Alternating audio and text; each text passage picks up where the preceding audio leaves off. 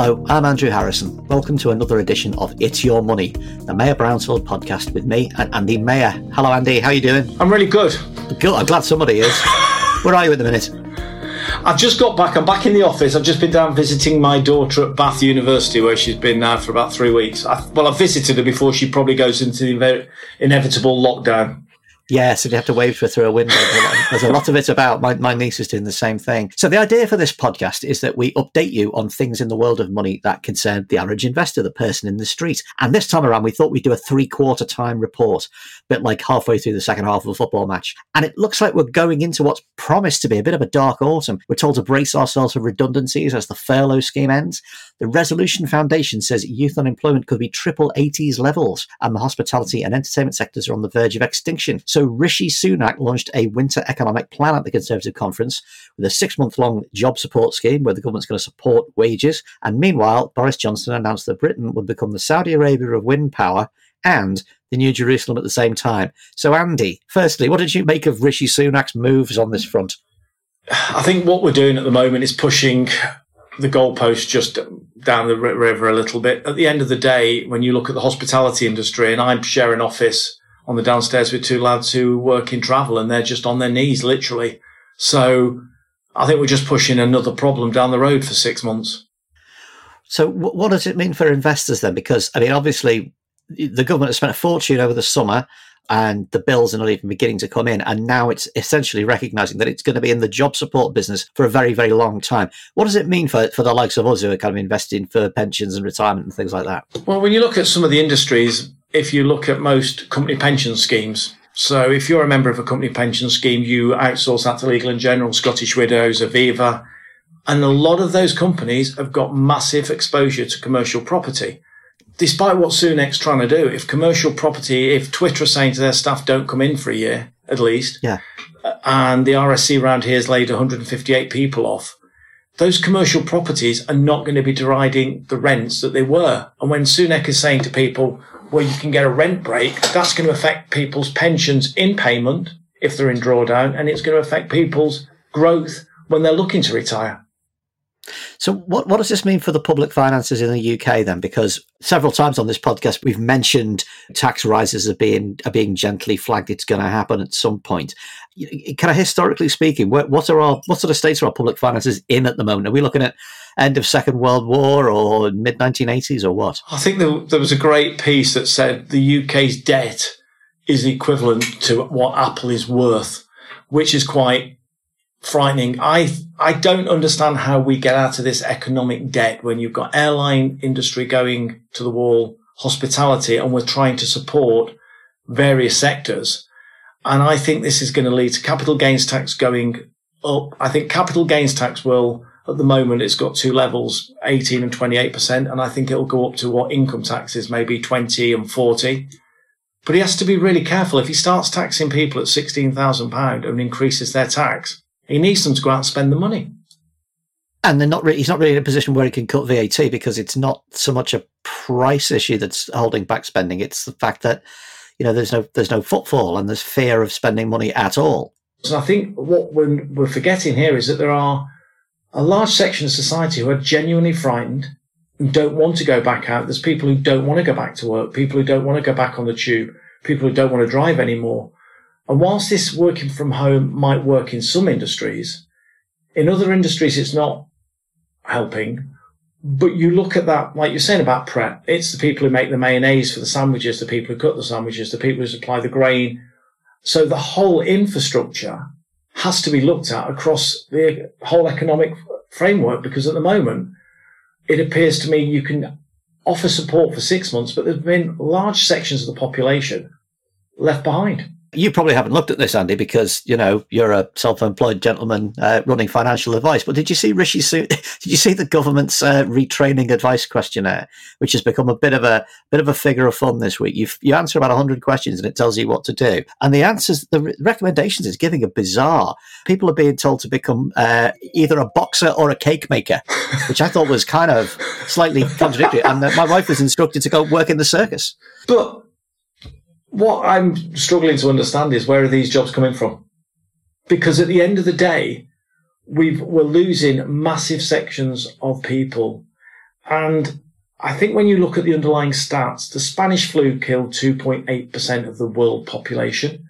At the moment, Peru has the worst death toll of 0.1% of its population, whereas the rest of the world is about 0.01. And I think there's generally, when you look at some of the lockdowns, which are pretty severe in places like Australia, there's people now starting to question not this government, all governments' wisdom in continuing a lockdown that, whilst it may save some lives through COVID, it will probably cause death and long-term suffering for economic reasons. The FTSE, as we said at the top of the podcast, we're at 3/4 of the way through the year. The FTSE is now where it was in May or in February 2016. Those are the two. That's the last two times it was at this level. So essentially, all growth in 4 years. If you're treating the FTSE as the economy, which of course it isn't, we keep saying to ourselves, don't just look at the FTSE. What is the meaning of that? I mean, on the one hand, we've lost 4 years worth of growth. On the other hand, what we've lost since basically the mid part of the COVID crisis has been regained. So is it a good picture or a bad picture? It's a bad picture if you're coming up to retirement at the moment, because you could have had something that was worth 300,000 that's now worth 270. And that reality means that money has to grow when you're taking income from it. It can hurt you. And it has been a painful ride, especially in the UK, where we've got a big reliance on energy stocks, a big reliance on the financial companies. And we've seen hospitality companies and travel really struggle. So when you look at the FTSE being around down 20% year on date, it's been pretty drastic and it has hurt investors. But thankfully, by diversifying, it helps reduce your risk. But it hasn't been plain sailing for people with money in the markets. But for people who are buying in, it's an absolute great time. Now, what do you think of the fundamentals there? Because obviously, many of us, through the various funds that we use, we're in American stocks as well. Is this a surface bubble thing? And if it's based on stuff like Netflix and Apple, home delivery technology, home streaming technology, Amazon, stuff that's all about essentially kind of opposed to the high street. If these stocks are growing, does it represent true health of the economy, or value being skimmed off to these tech and home delivery giants? I think when you look at what Bezos has made through the crisis with Amazon, you do realize that there's an awful lot of personal gain on some of these stocks for very, very rich people. But I think what we're looking at, there are some fundamental issues in the American economy. We've got the election coming up shortly. Potentially you get a change of president and that will affect it in some ways. But the markets, the American stock market, like Trump, because he deregulates it. He lets them really pretty much get on with what he wants to do, where Biden will take a slightly different approach. But there are still some fundamental issues in American markets, although it looks down about 2% year on date. And so in some ways, it's actually up if you take currency fluctuations in. A lot of it is based on the fact that it's Trump throwing helicopter payments in. The tech companies going really well. So the American market at the moment, to me, is slightly overpriced as a general market, but there are areas to invest in that do well. But the American market is overpriced, in my opinion.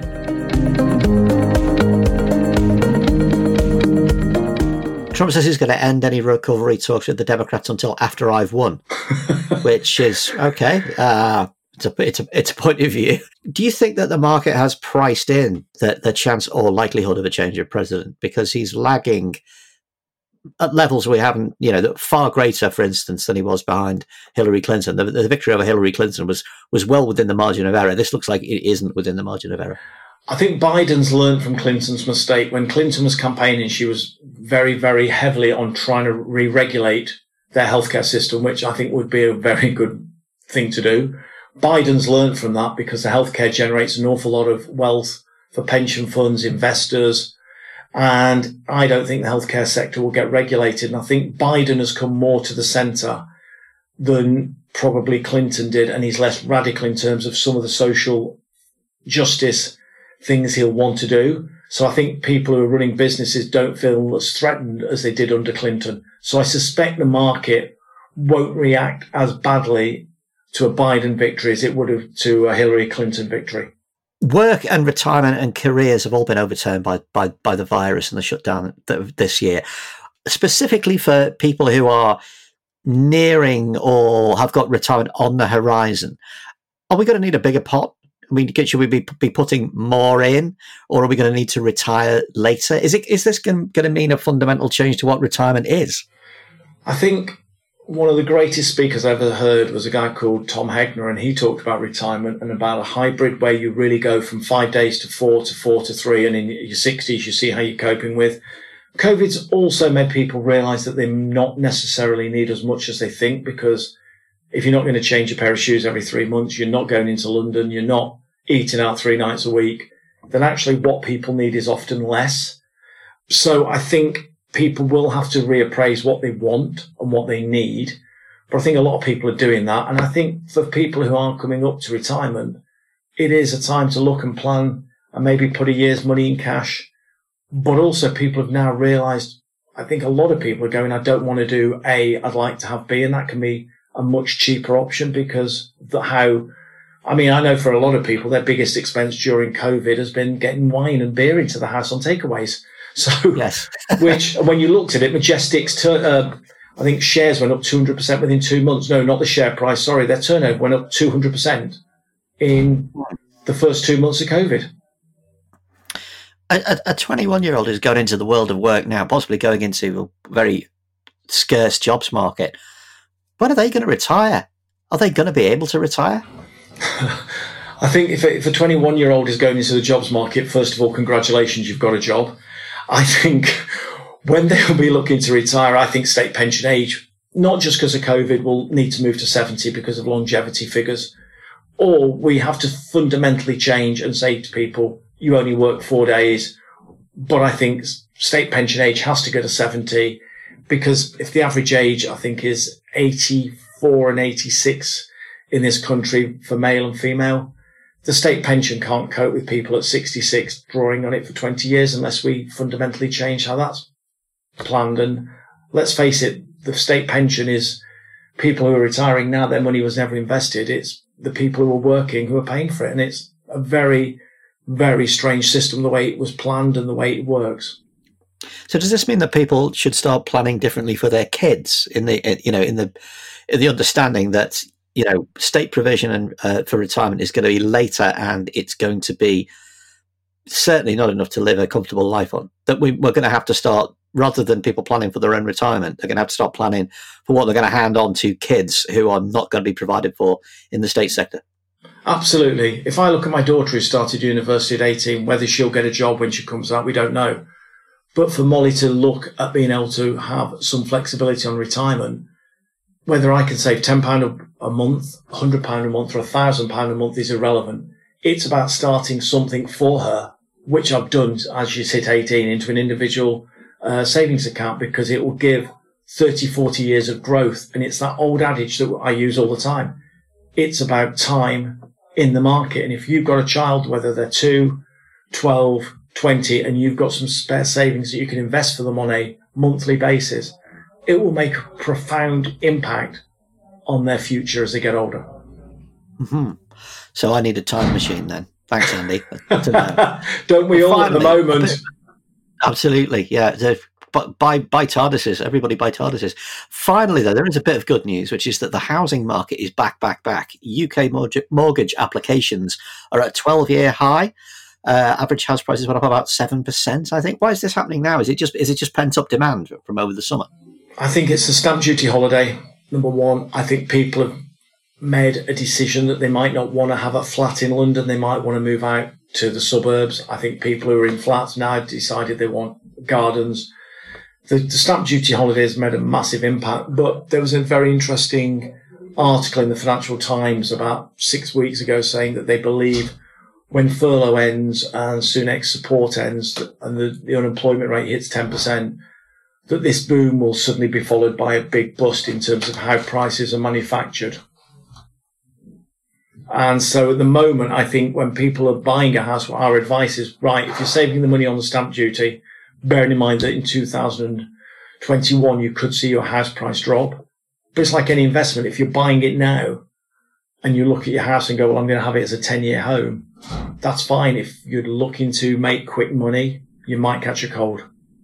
Right. Do you think people will be at risk of what we saw in the early 90s, where they bought overpriced houses and found themselves in negative equity as prices plummet? Interestingly, and very interestingly, what we've now seen is lenders pull back from 95%, 90% to 15% deposits. Some lenders are looking at 20%.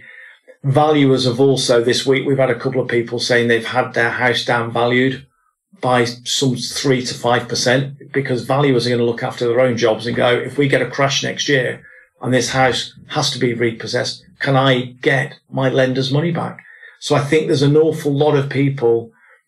This boom is great, but I think there's an awful lot of realism with the banks that it's not real boom. It's a short-term boom. Now, if Sunak suspends stamp duty for another year, I think house prices will continue to rise. So it's not necessarily a good time to move house. I think if you look at it as a long-term plan and you're stuck in a house that you've been stuck in over COVID and it's not got any room to exercise, I think you will take the pain of any downturn next year. Because again, your home's not an asset, it's where you live. But if you're going to buy a house in 2020 and sell it in 2030 to move on, you'll make money on it. But if you're looking to buy a house now and think you can move it on next year with a profit, you might be very, very lucky. And so I think, to me, when you buy a house, it's the same considerations. Is the area where you want to live?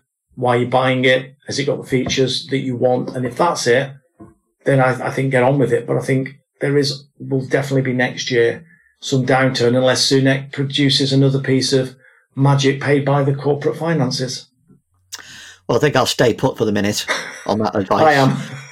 Good move. So that's the end of another edition of It's Your Money, the Mayor Brown Told podcast. We hope you've found it useful and instructive. We'll be back soon with what you need to know about how the world of money affects you. You can get us on Apple Podcasts so that you can listen on your phone easily. Do subscribe so you won't miss an edition when it pops up. Andy, good talking to you. What are you going to do now? What's your plans?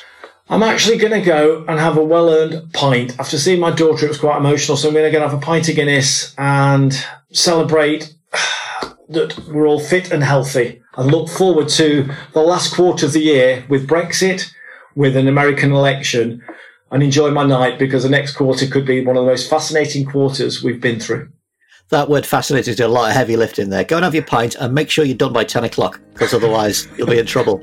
Andy, good to talk to you, mate. And you, Andrew, as always. Bye. Bye-bye. See you next time.